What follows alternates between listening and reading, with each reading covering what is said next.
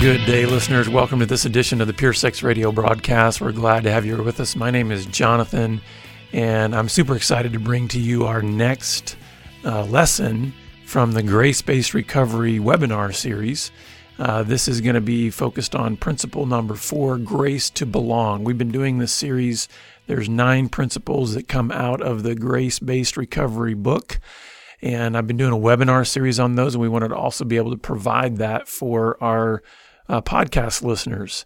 So this will be principle number 4, Grace to Belong, and it's really going to be trying to unpack, what does it look like to engage true community in recovery? Because we've found in our own experience and in ministry that there's no possible way to really break free from any kind of addictive pattern without others, without community. And so this webinar and this lesson will really kind of help you unpack what it looks like to be belonging. If you'd like more information about the book and the webinar series, just go to gracebasedrecovery.com and you can get information about the upcoming webinar. You can also get access to all the previous webinars. All of that is absolutely free, so just go to gracebasedrecovery.com, and we hope you enjoy this episode.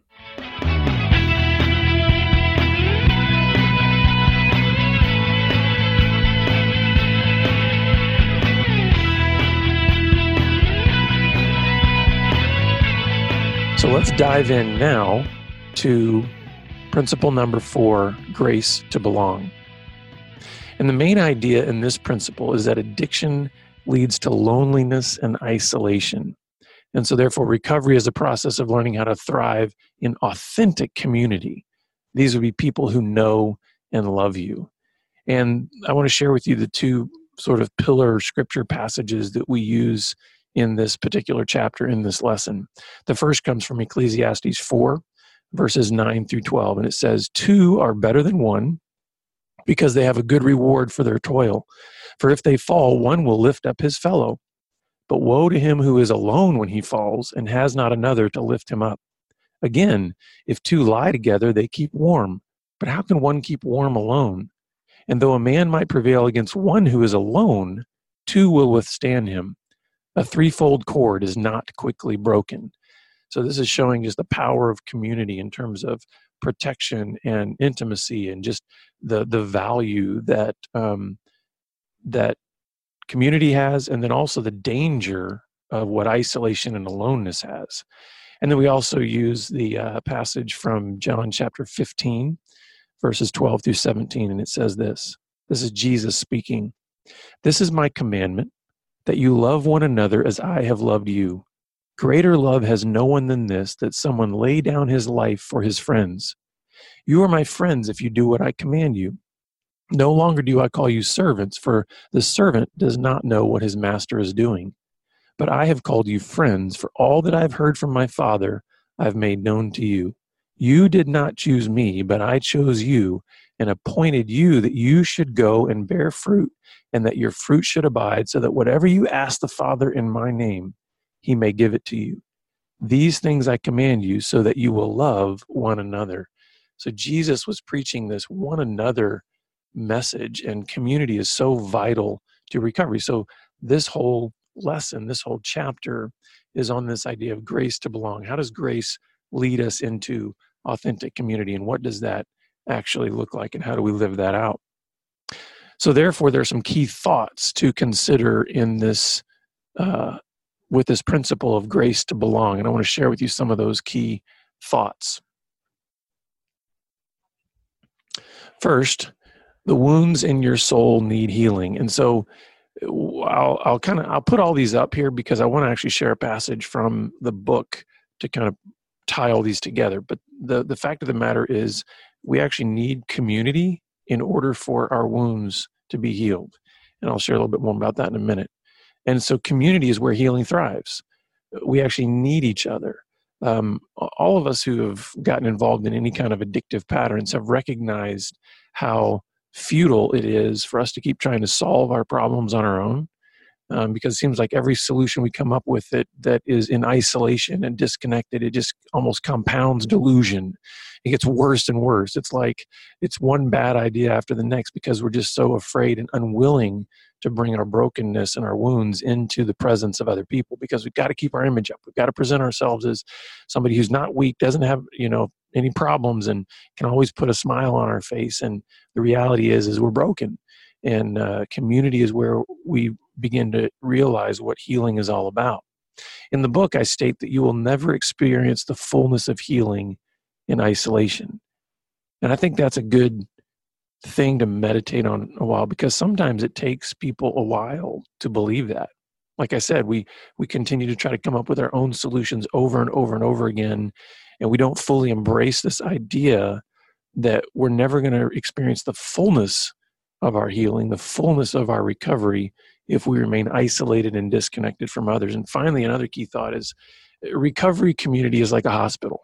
And so I actually want to share with you kind of the passage in this chapter that sort of addresses these 4 key thoughts and kind of ties them together. And this actually is on page 26 in the book. It says this: you will never experience the fullness of healing, physical, emotional, and spiritual, in isolation. God designed you to belong to Him and to other Christ followers. We need each other if we are to heal and grow in our recovery. And now I unpack an illustration here that kind of helps you see what this idea of recovery community being a hospital looks like. When I think about the importance of community to healing and recovery, the image that comes to mind is that of a hospital. If you broke your leg, you would not assume that such an injury could heal without the involvement of others, right? You would need someone to transport you to professional help. You would need a doctor or surgeon to assess the damage and prescribe the right treatment. You would need nurses, pharmacists, physical therapists, and more to walk you through, no pun intended, all the emotional support, all the stages of healing to your broken leg. In addition, you would need the emotional support of friends and family and the spiritual support of the Holy Spirit and your church family. You would need community to heal from a broken leg. Pardon me for a second.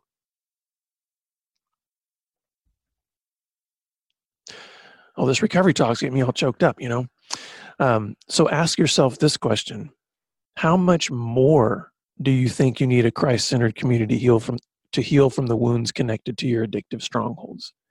That's the idea here in this session, in this lesson. We would think it ridiculous to assume that if we broke our leg, we could fully heal well by ourselves from that injury. We instinctively know we have got to have help in order to heal from a broken leg. And yet, when it comes to the wounds in our soul, when it comes to the brokenness in our insides, in our heart, we somehow say, I can handle that all on my own. And in many ways, I would say that the wounds and the brokenness inside of us goes far deeper and causes so much more pain than simply a physically broken leg. And so it's vital that we understand the value and the necessity of this healing. And so another thing I want to share about this key thought about this idea of belonging is, I've heard a lot of people talk about their relationship with Christ as being this private thing, right? We talk about it being private, that's nobody's business. And the reality is that our relationship with Christ is personal because we have a personal relationship with Christ, but it is never meant to be private. And I think that the same can be said in recovery. There is a personal aspect to it. We have personal brokenness. We have personal wounds, but we are never meant to carry those privately. Yes, they're personal. Yes, even the insights and the things that we gain along our recovery, they're personal. They impact us personally, but we're never to take the steps on that journey privately. We were meant by God to be community people, and it's in community that we actually experience the healing, the thriving that God wants us to have. So next, let's take a look at some key questions that we must ask in order to really unpack and explore this idea of grace to belong. The first question is, what makes authentic community different from a crowd or acquaintances. I can't tell you how many sexually addicted men I've talked to that have expressed the loneliness that they have in their lives. And yet when I look at their life as an outsider, I see lots of people, lots of activity. It's not as if they are living totally separate from people, but you can be around people without actually being connected to people. And I think there's a lot of lonely people who are wandering in crowds, a lot of lonely people who know how to put on the right performance when they are around a crowd or acquaintances, and they might be held even in high esteem, but inside they are desperately lonely because nobody knows them. And so I believe the difference between authentic community versus like a crowd or even acquaintances is that in authentic community, your full story is known and you're surrounded by people who continue to welcome you even after having known your full story. And so it's a place where we are known. That's really the distinctive of authentic community.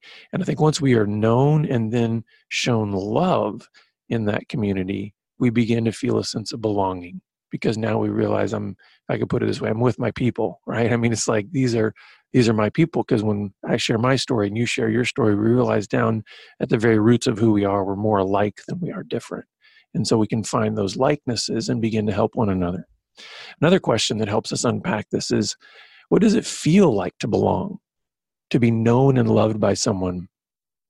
I remember when I first started my own personal recovery back in 1999 from all of my secret sexual sinful behavior, and I started seeing a counselor because that felt safe. I could go connect with a counselor, tell them all my problems and feel a sense of safety, but in a way that was still kind of trying to deal with it alone. And my counselor in his wisdom said, I know of a group that there's other men with similar struggles that are working through this, and they're journeying together and learning what it means to live by God's design together.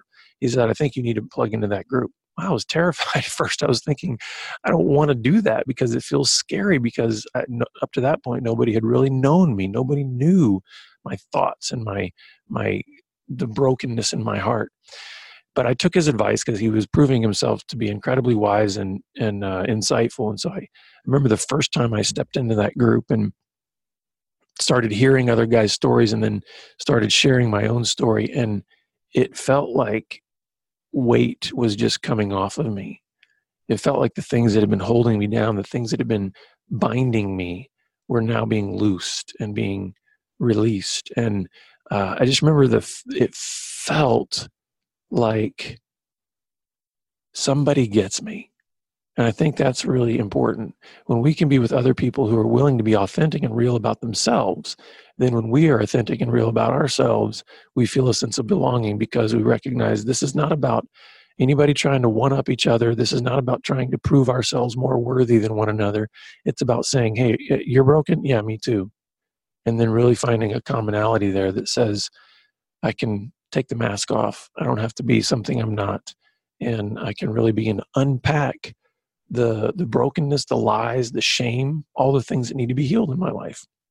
And then finally, another question is, why is community essential for healing?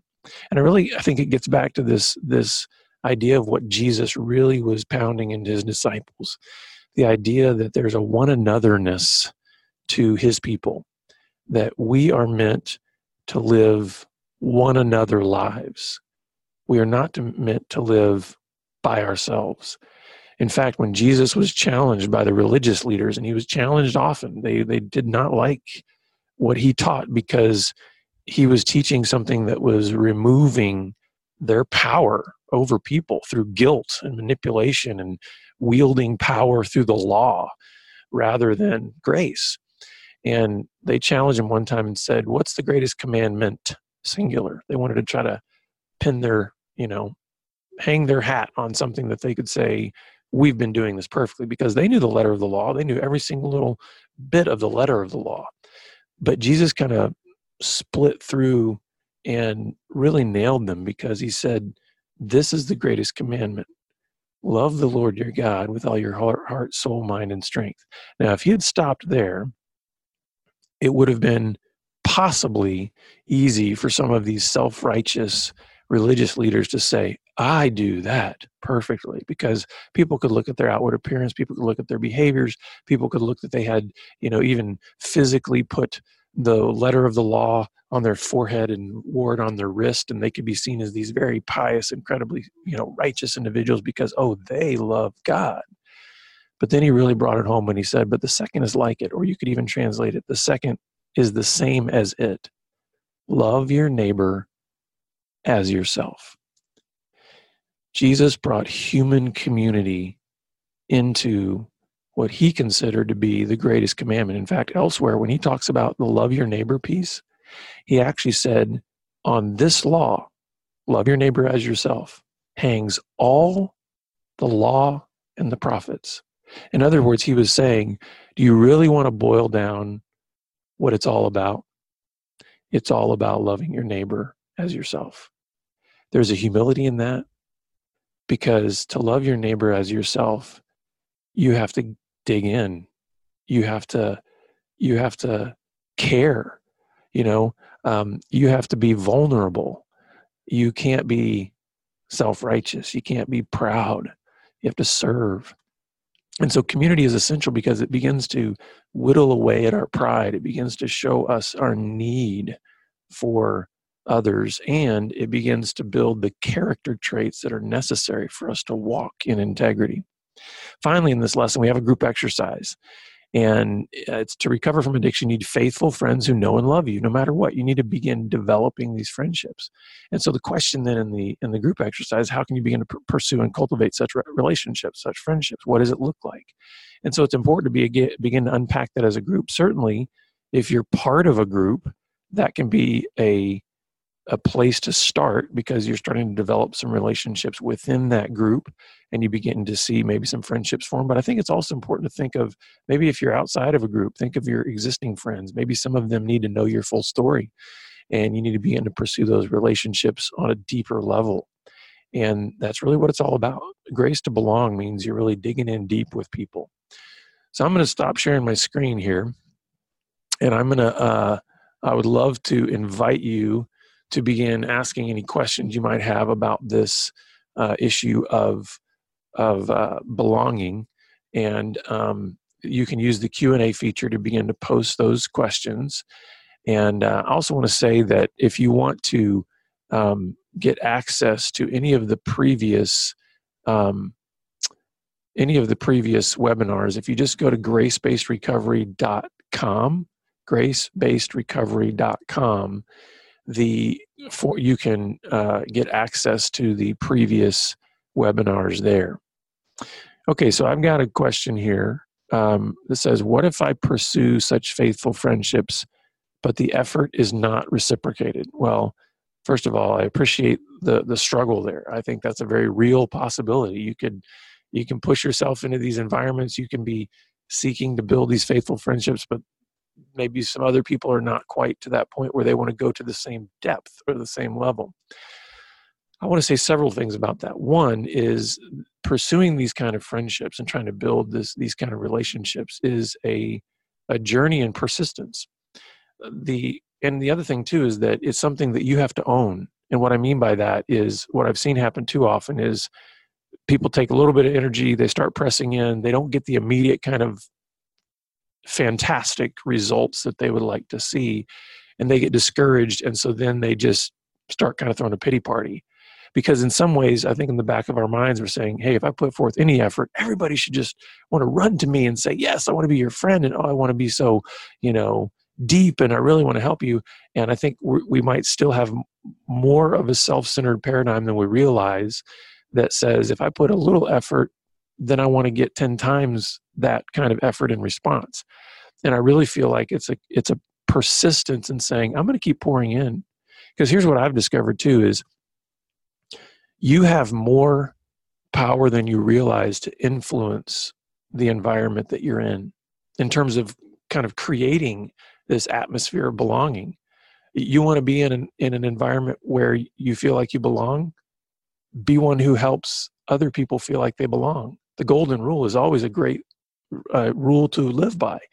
Do unto others as you would have them do unto you. Do you want to feel like you belong? Help other people feel like they belong. So even if you're not getting, an exact one-to-one reciprocation of your effort that you're pouring in, don't get discouraged. The other thing too is you have to realize that life is seasonal.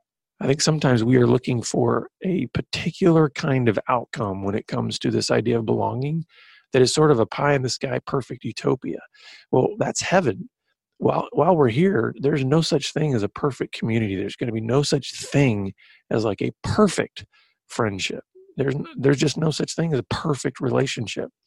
So I think it's important that you have realistic expectations as you go in, realizing that whoever you're seeking to invest in is broken just like you. Remember, that sense of belonging is really a sense of acknowledging the sameness in your fundamental brokenness as a human being.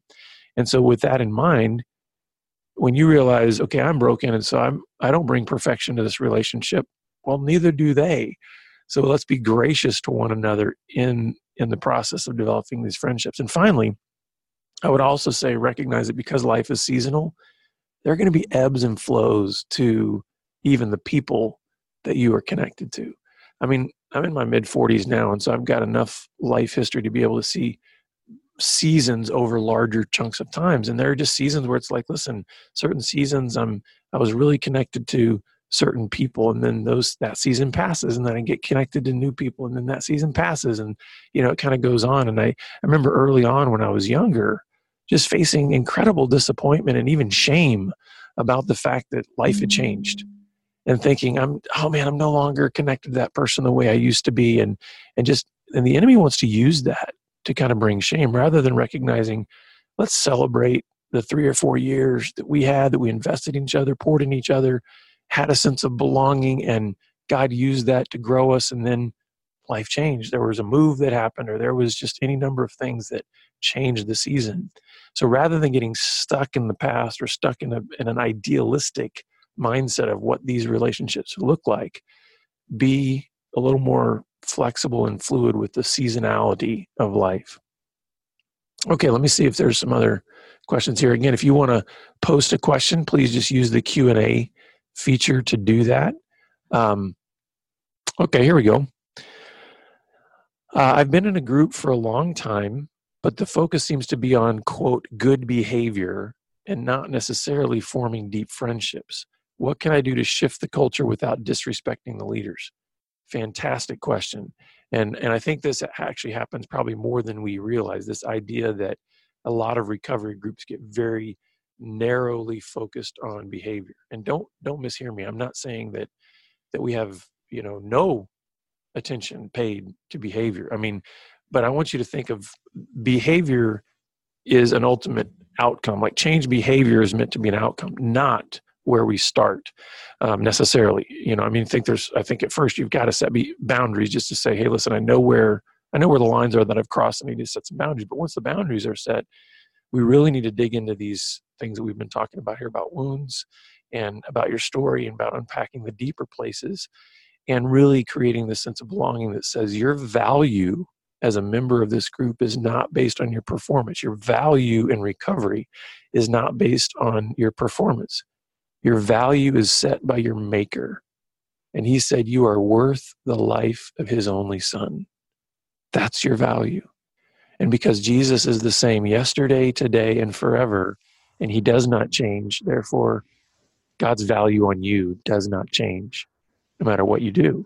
So I would say the way that maybe you can begin to try to shift this is, not try to come in all brash and be like, we're going to change things around here. We're going to really focus on different things, and we're going to create a sense of belonging. I think it's just about trying to make yourself, again, that invitational person who is going to be helping others in the group feel like they belong. Maybe you can even begin to really emphasize as you answer questions or as you share with others or as you encourage others to be one who speaks this truth of value into others. Of, when a person is maybe sharing about the struggle they had and maybe even some of the failures they had throughout the week, to be able to say, thank you for sharing. But let's be reminded that there's nothing that you could ever do that would cause God to love you any less. And from that place of permanent worth that God has put on you and clothed you in, let's talk about how you could make a different decision this week when you're faced with that same temptation. But never forget that your value didn't go down this week because you failed. God loves you because he loves you because he loves you. And so we need, you just have opportunity to keep speaking that into people's lives. And maybe it can help them understand there's a different foundation from which they are seeking to respond to temptation and deal with temptation. But it's not, their value doesn't fluctuate based on whether they've performed well or poorly this week.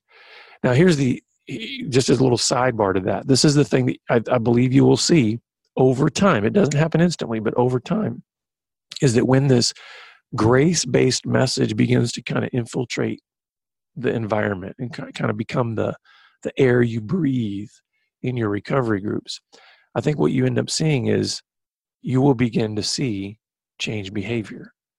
And so it's kind of like, it's not as if there's an either or thing, like either we're grace-based or, we're focusing on behavior.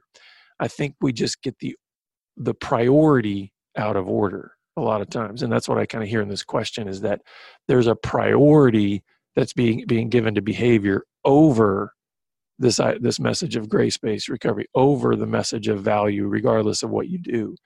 And that then starts to become what's pounding in a person's head. And then the shame comes in, and the shame will always attack your sense of worth. So I think when you shift the paradigm and say, this is more about your understanding your value and your intrinsic worth as a human being made in the image of God, then I think you start to see a sense of worth. It's combating those shame lies, and you go, I do belong here because these are people just like me who are broken, but are also seeking the grace of God, and from there can have completely changed life. So I think you do it subtly. I think also if you get an opportunity to maybe have a one-on-one with the leaders, to be able to say, can I just share with you what God's doing in me from just this grace-based perspective, and really just a whole fresh and new understanding of what it might look like to be grace-based, and how that could maybe be part of our messaging in the group. So great question. Another question here is how to deal with an understandably skeptical wife. Okay, that's a little bit, I'll try to answer that. I'm not sure how to fit that into maybe the sense of grace to belong. I think obviously when you're dealing with your marriage issue, there's going to be a rift there. There's going to be broken trust, and so if for a while you may not feel like you belong in the sense of feeling, hey, we're identifying with one another, we're unpacking things together. But I think one of the ways that you deal with that is you persist in faithfulness. And I know that can seem like an simplistic answer, but that's really what it is. Most of the time, the reason there's skepticism there is because she's got a long history, or at least some kind of history, of having trusted you, but now learning that you were lying, or that you were hiding, or that you weren't telling the whole truth. And so naturally, she's going to pull back and not feel like extending trust and feeling like anything you're saying or even doing is worth, trusting, because, hey, now she's discovered something new. And so this is something where it's not about you trying to convince your wife to trust you as much as it is about you being intent on being on mission to be a man of God, no matter if anybody believes you or not. So in other words, it's about you pursuing God and the character that he wants you to live by, no matter how your wife responds. And I know we have a desired outcome. We would love to see our wives turn and say, you're becoming a different man, and I find that attractive, and I'm drawn to that, and I trust you. You need to leave all of those outcomes in the hands of God. And I know that's hard to do, but this is also another reason why it's so important, brother, that you plug in with some other men, that you can get that sense of belonging, because there's plenty of other men out there that are feeling the same thing you're feeling. Like, I feel sort of isolated with my wife. I feel alone because we're not connected right now, because she understandably is skeptical of me and my character and my behavior. So it's important that you get in with some brothers, even if it's just a couple of guys that you can be accountable to, that you can be sharing your story with, that you can be journeying with. And I think that will do a lot to strengthen and give you a sense of persistence and continue to be faithful when the days get really hard and long. Okay, I've got one more question here. Isn't solitude also a healthy part of recovery, getting alone with God? So how does that balance with the idea of belonging in recovery? Great question. So yes, absolutely. I think solitude is an important part of our relationship with God. Remember I said earlier that our relationship with God, it's personal, but it's not intended to be private all the time. But I do think there's aspects of it that is like, it's very personal. And I think there are some times where just the aloneness with God is critical to our worship, to our prayer, to just our intimacy with God.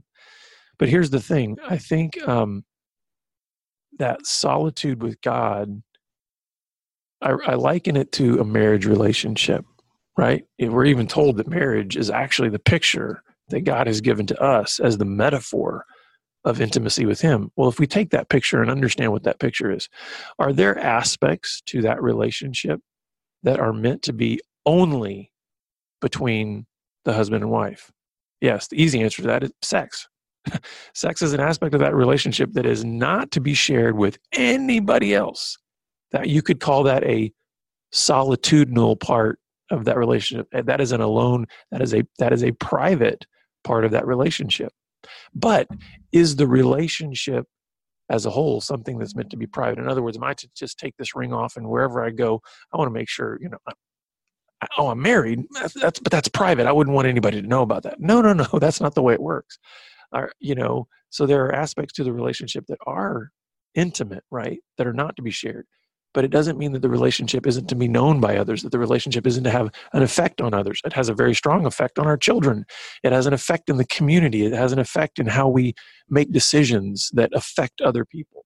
So I would say that's kind of a way to maybe think about the balance between the solitude with God. I believe there are things that are intimate and personal between just myself and God that are not something that would ever be shared with anybody else.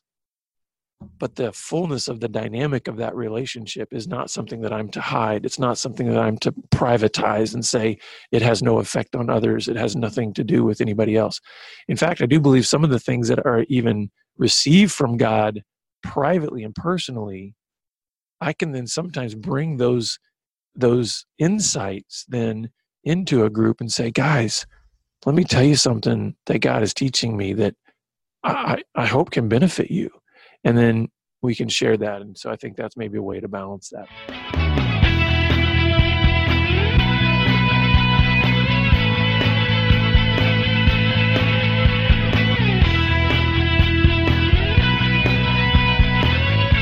Well, listeners, I hope that episode was helpful for you in order just being able to understand this principle of belonging, of community. How do you really create a belonging environment when it comes to recovery? Again, if you'd like more information about the book or the webinar series, just go to gracebasedrecovery.com. And we are always glad that you are listeners, and we're glad that you were on the program today. And we look forward to seeing you back here again next time on the Pure Sex Radio broadcast. Have a great rest of your day. Pure Sex Radio is paid for by Be Broken Ministries. Visit us online at puresexradio.com.